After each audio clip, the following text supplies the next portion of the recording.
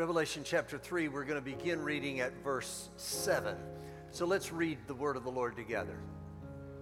To the angel of the church in Philadelphia write, He who is holy, who is true, who has the key of David, who opens and no one will shut, and who shuts and no one opens, says this, I know your deeds.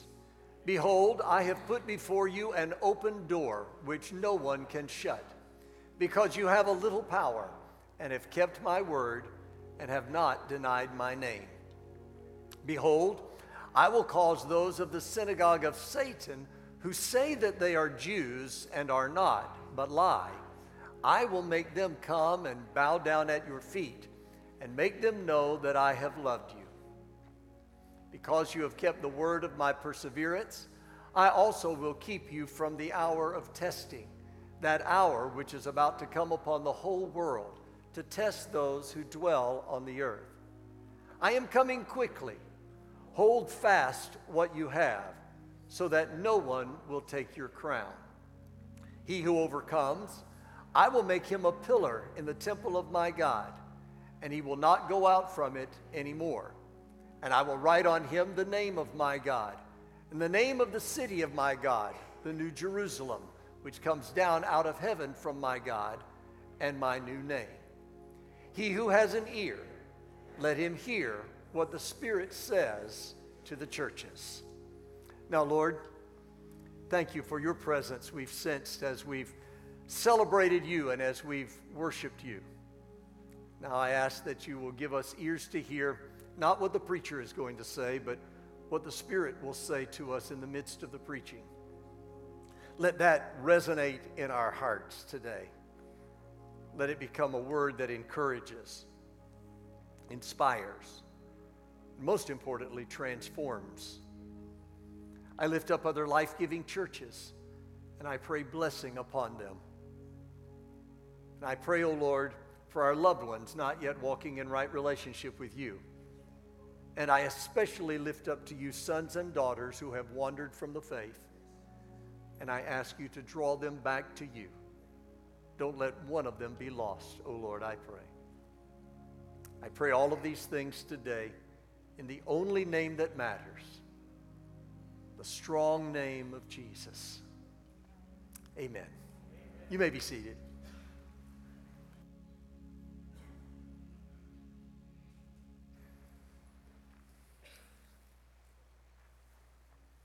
Over the last several weeks, I've been looking with you at the letters the Lord Jesus wrote through the beloved elder John to 7 churches in what we know as Asia Minor. The first letter was written to Ephesus, which was the Orthodox church. Then there was a letter to the church at Smyrna, the suffering church, followed by a letter to the church at Pergamum, the compromising church. The next letter was to the church at Thyatira, the backslidden church. Last week, I talked to you about the letter to the church at Sardis, the lifeless church. This brings me to look at the letter to the church at Philadelphia. This is the church of the open door, and it is the only church of the 7 to which the Lord has nothing negative to say. For them, he has only words of commendation. Philadelphia was geographically situated at the gateway of the central plateau of Turkey, some 30 miles south-southeast from Sardis. Philadelphia was a place of passage for merchants moving both east and west, and through her passed a broad cross-section of cultures en route to the rest of the country. One unique feature of the city of Philadelphia was that it had been built on a major geographical fault. Consequently, the city experienced a lot of earthquakes. The citizens were forever having to race outside the city into the open spaces when they felt the first tremors in order to not be trapped under falling debris.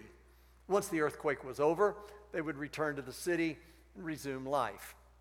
Now, the Lord Jesus had been walking in the midst of this church at Philadelphia, and what he saw prompted him to send them a letter.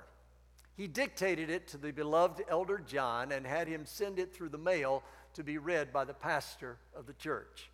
As we look at this letter together, I want to once more remind you that this is more than just somebody else's mail from history that we're reading.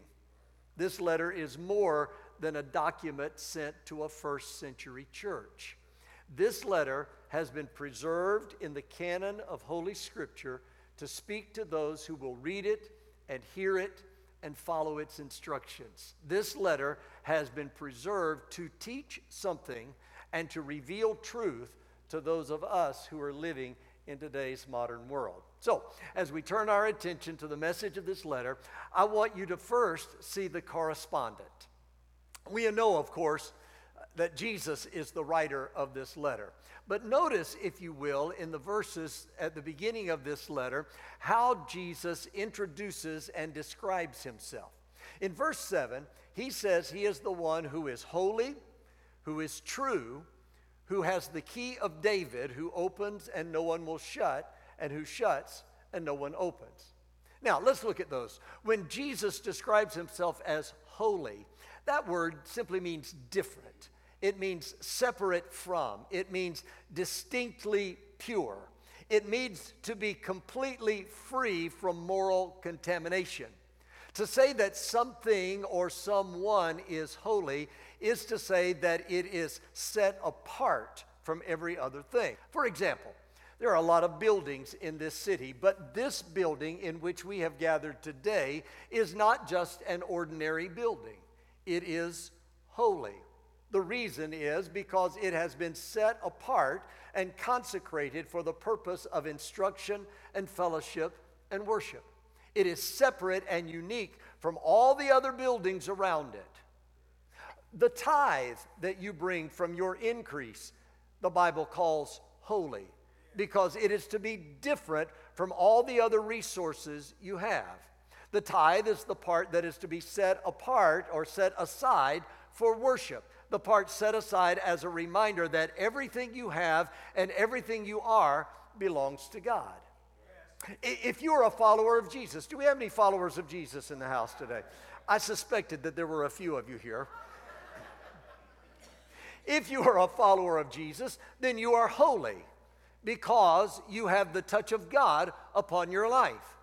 That means you aren't like every other person on the planet. You are set apart. You are set apart from sin unto salvation. You are different, unique, called with a high and holy calling that you should show forth the praise of him who has called you out of darkness into his marvelous light. That means you can't engage the culture and you can't participate in the culture like all the others who aren't believers, because you're called to be holy. Now, when Jesus says that he is holy, it's a means of identifying himself with God the Father. For one of the defining characteristics of the Almighty is that he is holy. Not only does Jesus identify himself as holy, but Jesus also identifies himself as true. Now, there are two ways of understanding this, and both of them apply here. First of all, it means that Jesus tells the truth. Whatever he says, you can believe, you can depend upon it, you can rely upon its accuracy.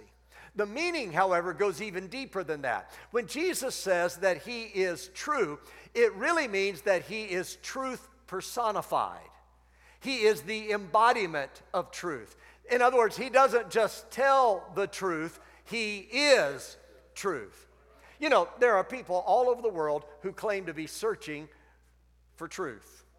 And we will let people do some pretty amazing things, all in the name of searching for truth. Have you noticed that? We will allow them to try and expand their minds through hallucinogenic drugs. We will allow them to remove their inhibitions through alcohol. We will allow them to burn through one relationship after another, trying to find themselves and looking for truth. We will allow them to seek inner peace in various spiritual and religious experiences. We will allow them to take hormones and go through surgeries to transform the outward appearance of their body into conformity with the gender that they perceive themselves to be. In our culture, the search for truth is considered admirable. Society applauds people who come out and proclaim their own personal truth. even when it contradicts common sense and reason. This world will commend someone in their search for truth. But let someone stand up and say that he or she has found the truth, and that truth they have found is different from what is politically correct or culturally acceptable, and immediately everybody wants to cancel them and discount their truth. Without apology, I am here today to tell you that I have found truth. Not just a truth, but the truth.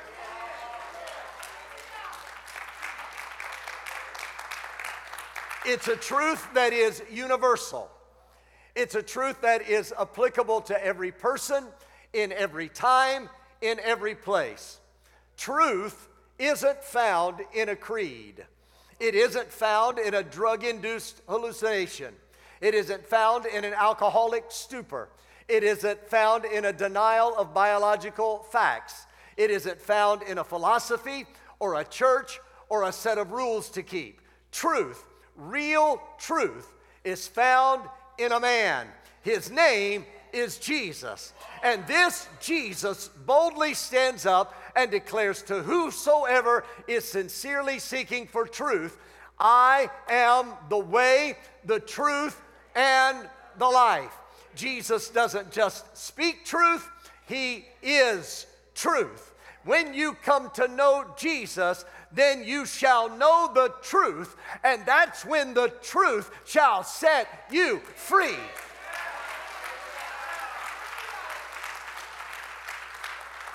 Jesus is holy, Jesus is true. Then he says that he holds the key of David. This simply means that Jesus is the sovereign one. He is the one who has the final authority that no one can question. He is the one who can unlock heaven's treasures.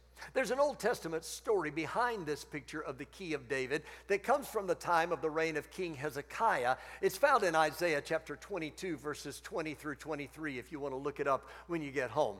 Hezekiah had a faithful servant called Eliakim, who was the gatekeeper to the king. No one could gain entrance into the royal palace except through him. Even though he was a servant, he had such authority that all entrances were under his sovereign control.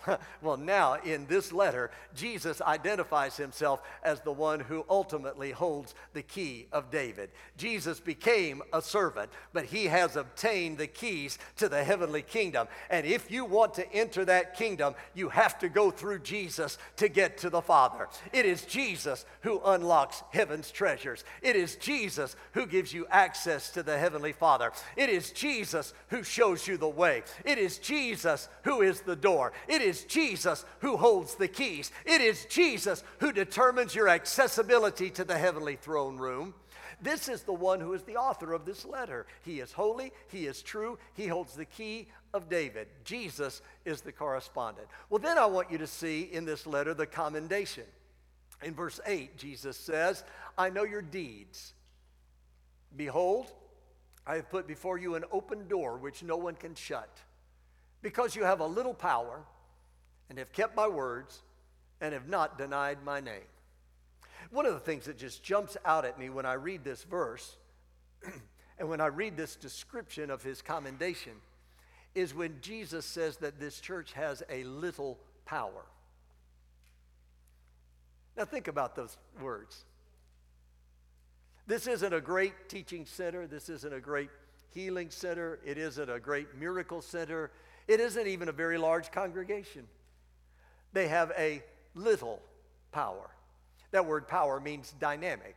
Even though they weren't a mega church, they were simply going about the business of being followers of Jesus. And the Lord commends them for using the power they have. Not only that, but he commends them because he says, you have kept my word.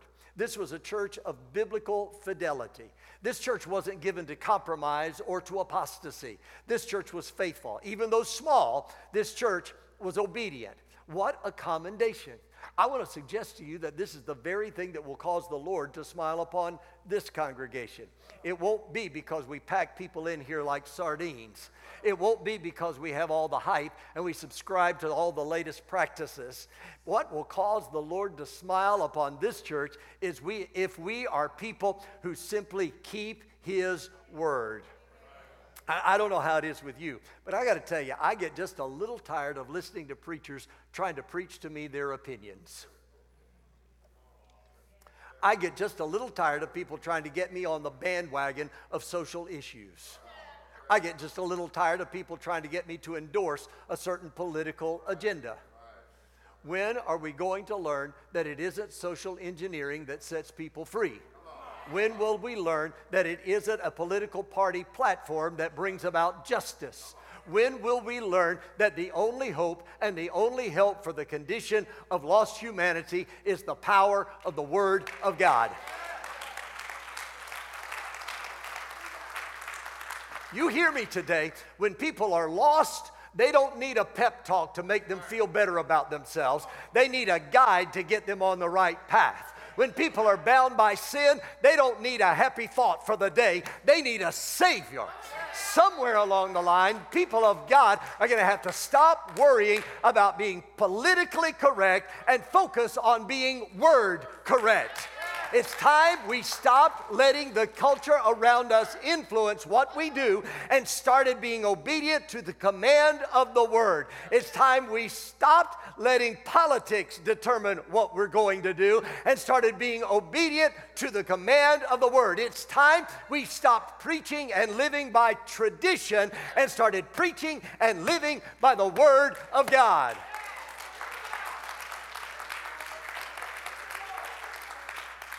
And since I'm already this far into it, I might as well go just a little bit further and tell you it's time believers stopped living by feelings and by personal preference and started living by the Word. It's time you stopped living by the opinions of your peers and started living by the Word. It's time you stopped living by what is expedient and comfortable and started living by the Word. It's time you stopped living by the bottom line and started living by the Word. Now, if somebody's going to shout, you need to shout right there.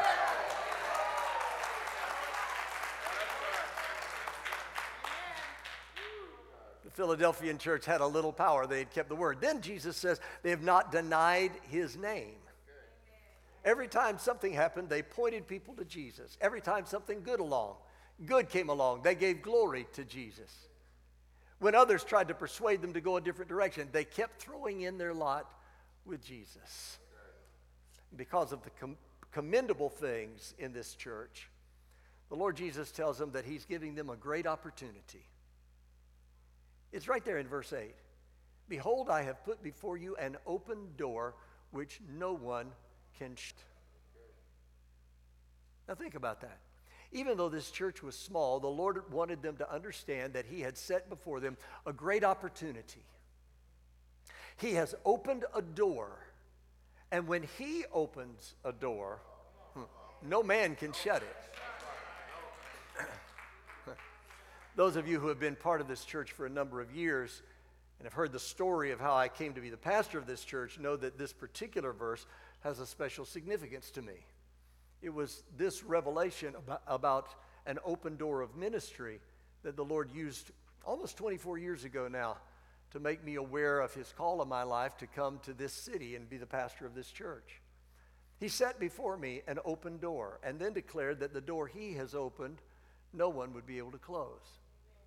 And it isn't just an open door for me to live and work in this city and this church, but it's an open door for ministry. It's an open door for effectiveness for the kingdom of God. This open door that he has placed before me is also a promise of an open door for this congregation. You know, when I agreed to come to this church, I had no idea the kind of doors the Lord would open for ministry. I had no idea I would be given an opportunity to travel to so many other countries to preach and to teach. I had no idea that this church would develop with the kind of diversity that it has over the last almost 24 years. Just look around you at the diverse group of people that are here. Those of you that weren't here 24 years ago, it wasn't like this. I'm just saying. I'll tell you something else about this open door. I recognize that I have far fewer years ahead of me as the pastor of this church than I have behind me. But there are still some open doors the Lord has placed before us in the time I have remaining. There are still some promises to be realized. There are still some heights to climb. There are still some victories to be won. There are still some bright days ahead of us. And whether you like it or not, you and I are connected. Our futures are intertwined with each other. The promise of the Lord for my life as the pastor of this church is linked to you, and it becomes a promise to the life of this fellowship. And I sense the Lord speaking to us. He's urging us to get our eyes off of where we have been. He's urging us to get our eyes a little higher than where we are right now. He's trying to get us to look to the opportunities and the possibilities that are still out there that He's setting before us. See, there are some good things here. We have a little power. We have a good reputation. We haven't denied His name. We hold fast to the truth of His word. Now we need to understand that there is a door of opportunity and possibility that He is opening to us that's going to be a door of blessing and increase and enlarging the kingdom of God. And as wonderful as the past has been, the past is not the sum total of what He wants to do in and through us. Because you see, the past is not what determines the future. What determines the future is the hand of God and the touch of the Master and the dynamic of the Holy Spirit that He wants to bring to us in this brand new day that is upon us. Now hear me, I'm not just preaching to this church as a group, but the word of the Lord is speaking personally to you as an individual right now. Maybe your past has been filled with times of service to the Lord, or maybe your past has been marked by trouble and disappointment. Maybe your past has been a time when you were turned away from the purposes of God. Doesn't really matter what your past has been, quite honestly, because your past is over. This is a new day. There is a bright future ahead of you. Your past doesn't determine your future. Your future is determined by God. When He opens a door of opportunity, there is no man that can shut it. And I just feel constrained to take a moment one more time and just add in here to those of you that are teachers and administrators. I just need to tell you that this coming year, look for that door of opportunity, because God's got something out there for you. I don't know what it's going to be for you, but it's going to be something that you haven't even thought about. It's going to be something that you never dreamed you could go into, but suddenly there's going to be a door of opportunity opening, and your first response is going to be to recoil from it. Your first response is going to be to say, oh, I don't know if I could ever do that. Listen, that's God opening a door for you. You walk through it with confidence. You walk through it with boldness, knowing that the Spirit of God is leading you. And when He opens a door, you're going to have everything you need. He will supply all the resources. He'll supply all of the things that you need in order to accomplish that He sends you into. And also, I want to tell you this, when you get ready to step through a door like that, trusting God, if it's not God's will for you to go through it, He has the responsibility of closing it.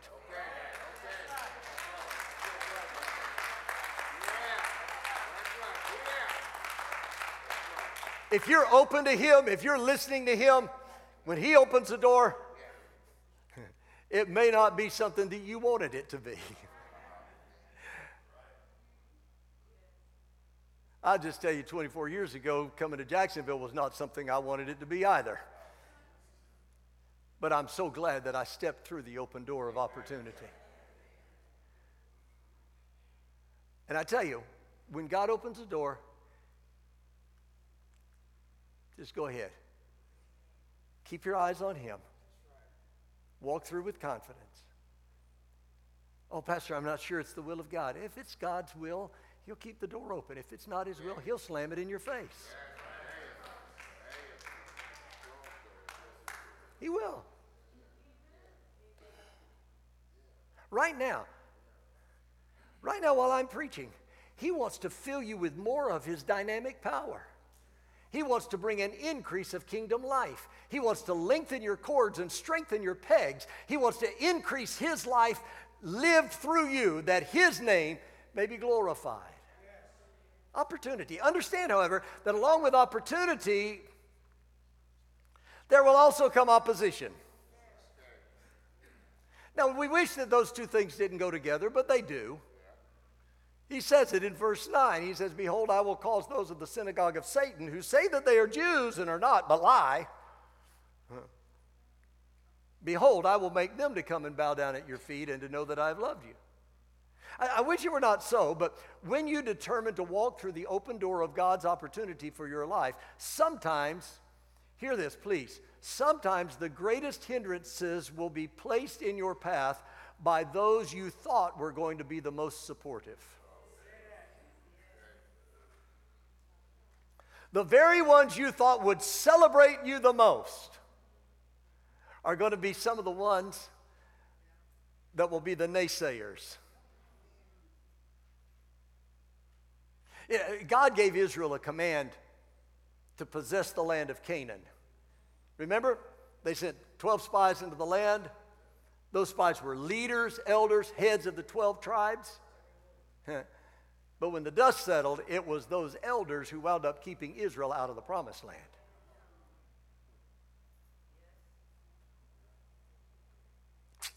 Church at Philadelphia was great because they held on even in the face of opposition. See, when you have a promise from God, hang on to it. Even when they came under attack from the very ones who should have known the things of God the best, they kept persevering. They refused to get stagnant. They refused to cave into pressure. They continued to hold fast to the Word of God. They continued to lift up the name of Jesus. They continued to believe that God was going to fulfill His promise. And because of their perseverance in the face of opposition, then you can see the outcome. He says in verse 10, because you have kept the word of my perseverance, I will also keep you from the hour of testing, that hour which is about to come upon the whole world to test those who dwell upon the earth. Jesus says that the outcome of your perseverance, the outcome of hanging on in spite of the opposition, the outcome of walking through the door of opportunity that he opens is that you will be kept from maximum affliction. You will be kept from tribulation and the outpouring of God's judgment. Those who cave into pressure may have to endure those things, but not you. You've kept the word of his perseverance. He will keep you from tribulation. Hallelujah. See, even when opposition comes against you, the Lord says, if you'll just hang on to the promise, you stay steady in the boat, you just keep moving forward in the direction you know you're supposed to be moving, God says, I'll work it out for you. You won't have to work it out. And can I just tell you, when God works it out, it's really worked out. It really is. Okay, in this letter, there's the correspondent, there's the commendation. Now I want you to see the command. Verse 11. He says, I am coming quickly. Hold fast what you have in order that no one take your crown. The command is hold fast. Serve the Lord. Don't let the enemy gain a toehold. Don't let the enemy slip in. Don't get stuck in neutral. Don't get complacent and just go through the motions. Don't let fear and doubt keep you from walking through the open door. Move forward through the open door he sets before you. There is a crown awaiting you. He says, let no man steal your crown. Finally, I want you to see the counsel. In verse 12, he says, he who overcomes, I will make him a pillar in the temple of my God, and he will not go out from it anymore. And I will write upon him the name of my God and the name of the city of my God, the New Jerusalem, which comes down out of heaven from my God, and my new name. When Jesus says he will make you a pillar in the temple and you will not go out from it anymore, that's a promise of strength and security. Remember I told you at the front of this message about the earthquakes that were a frequent occurrence in Philadelphia? Well, during the time in which these earthquakes were prevalent, no sooner would the citizens get back to their homes than another earthquake would start, and they'd have to again flee to the open spaces outside the city. Well, here at the end of this letter, Jesus promises to those who overcome and courageously step through the open door, he says, I will make that person a pillar. You will be steadfast, you'll be secure, you'll be strong, you'll be solid. Once you overcome and you get to that place of security and rest that lies just beyond the open door, you won't need to worry about calling the moving van. You can remain in the presence of the Lord forever. I'm telling you, the Lord can set you in a place where even though there's opposition coming from all sides, you'll have a sense of security and a sense of peace and a sense of His presence, and it'll be like, okay, it'll be like a force field around you. And things will come and just bounce off, you know. The Lord will do that for you. You're looking at me like, Pastor, you have just lost your ever-loving mind. I've watched God do that. I've seen that happen way too many times. The stones and the arrows and the things that are slung by the enemy just come, and it's almost like you're walking in a bubble of the presence of God. Think about being secure in the presence of Jesus. Think about never having to worry about being moved out of place. Think about standing strong and firm. That's the promise of the Lord to you today. You walk through that open door. You keep His word. You stay true to His name. You hold on and resist the enemy. And the Lord promises you will be steadfast and secure. You'll be a pillar in the temple of God. Well, in addition to strength and security, He promises to give you a new identity. He says, I will write upon him the name of my God and the name of the city of my God, the New Jerusalem. You know, oftentimes in the Bible, when God gave a special blessing to someone, He often gave the recipient of that blessing a new name to go with it, a name that would signify what God was doing. You remember Abram became Abraham. Jacob became Israel. Simon became Peter. Saul became Paul. So it is that God promises to give you a special blessing when you walk through the open door of opportunity, and He's going to seal that blessing with a new identity. Pastor, what will that look like? I have no idea. Don't I wish I did?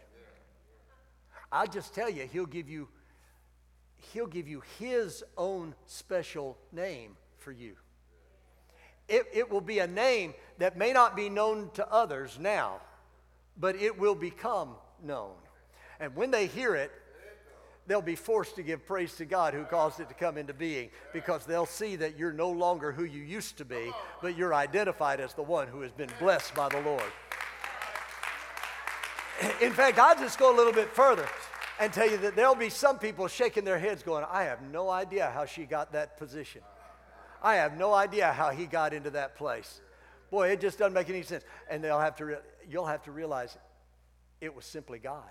It was a God thing that did this. God will do that. He'll put you in those places. He'll give you favor.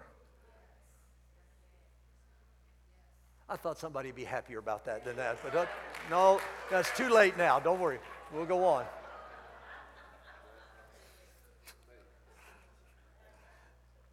Not only is there a new identity, but there's also a new citizenship.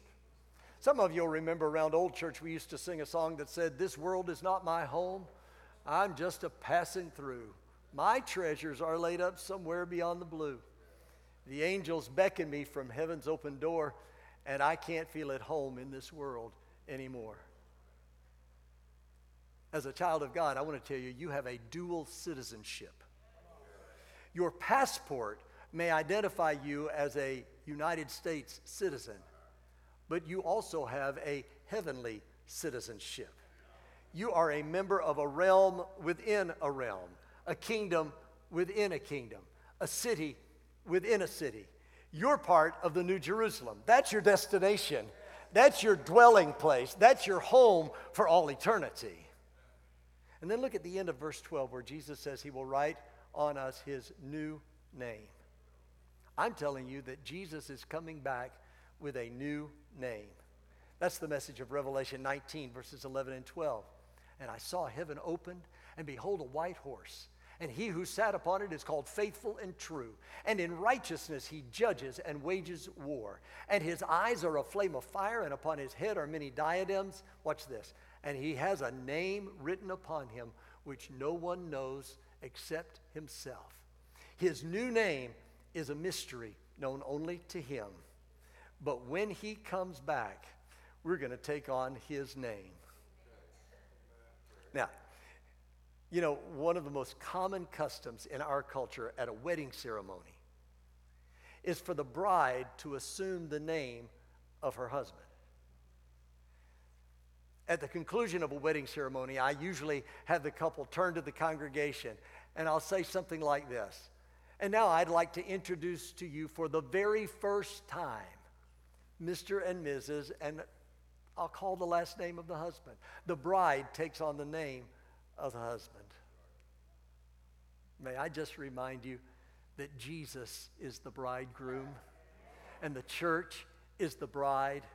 And when the groom comes to take his bride and we are joined together at the marriage supper of the Lamb, we are going to take his name. And throughout all eternity, we are going to be joined with him. Somebody give praise to the Lord today.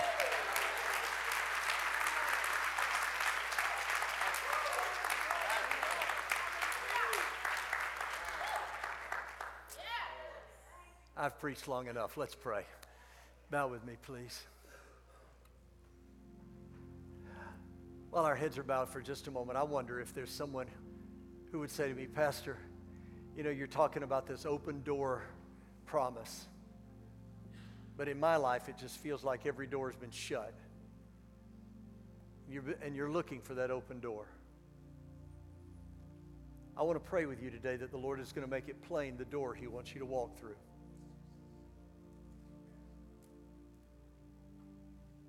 If that's you today, you say, Pastor, I'm looking, what is the door the Lord is opening? I need to be able to see that. I need to discern that. If that's you, could I just see your hand, please? Just hold it up for a second. Thank you. You can put it right back down. Now I want to know if there's somebody who say, Pastor, I've been given a direction from the Lord. There is an open door. I see that. But right now, boy, there's a lot of fear going on. And I just need his assurance. I need a fresh touch of his power, of his anointing, of his grace, of his assurance. I just need that settled in my spirit so that I know to walk with confidence. If that's you, could I see your hand, please? Thank you. Thank you. Now, Lord, I'm lifting up these people to you. I pray today, Lord, for every person who shares with me right now, this feels like every door's just been slammed in their face and they don't know where to turn. They don't know where to go next. They're looking for the open door. I pray, oh Lord, that you will make it plain. Make it evident. Show them where to turn, where to look. Give them a fresh sense of purpose. I thank you for doing that. I believe, Lord, that this week there's going to be some doors of opportunity opening for these people. Probably in an area that they never expected. But I just believe that you will show it to them and help them to recognize it for what it is, that it is you opening the door. And Lord, I pray for those that are hesitant to move forward in this new venture, this new realm, this new area that you've created a path, you've opened a door, but boy, there's so many questions and it creates anxiety and fear. I pray that you'll calm every fear and that you'll give them an assurance that comes with a revelation of your power and your anointing that touches their lives. Help them, O Lord, to be able to grab hold of your promise and never turn loose. I believe you for that today. I pray that not only for those people who have assembled in this house to worship, but for everyone who is praying that prayer with me online right now. Open doors, Lord, and give us courage and boldness to walk through those things that you open. And while you're at it, Lord, one more thing. Keep us from going through the door you don't want us to go through.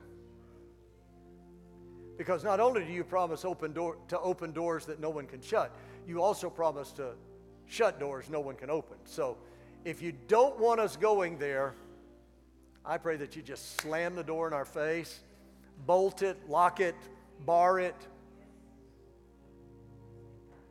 and give us the insight to recognize it for what it is.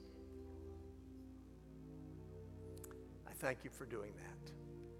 Thank you for hearing our prayer today, O Lord. Amen. Listen to this. Beyond the open door, there's a new and fresh anointing. Hear the Spirit calling you to go. Walk on through the door, for the Lord will go before you into a greater power you've never known before. That's His promise to you.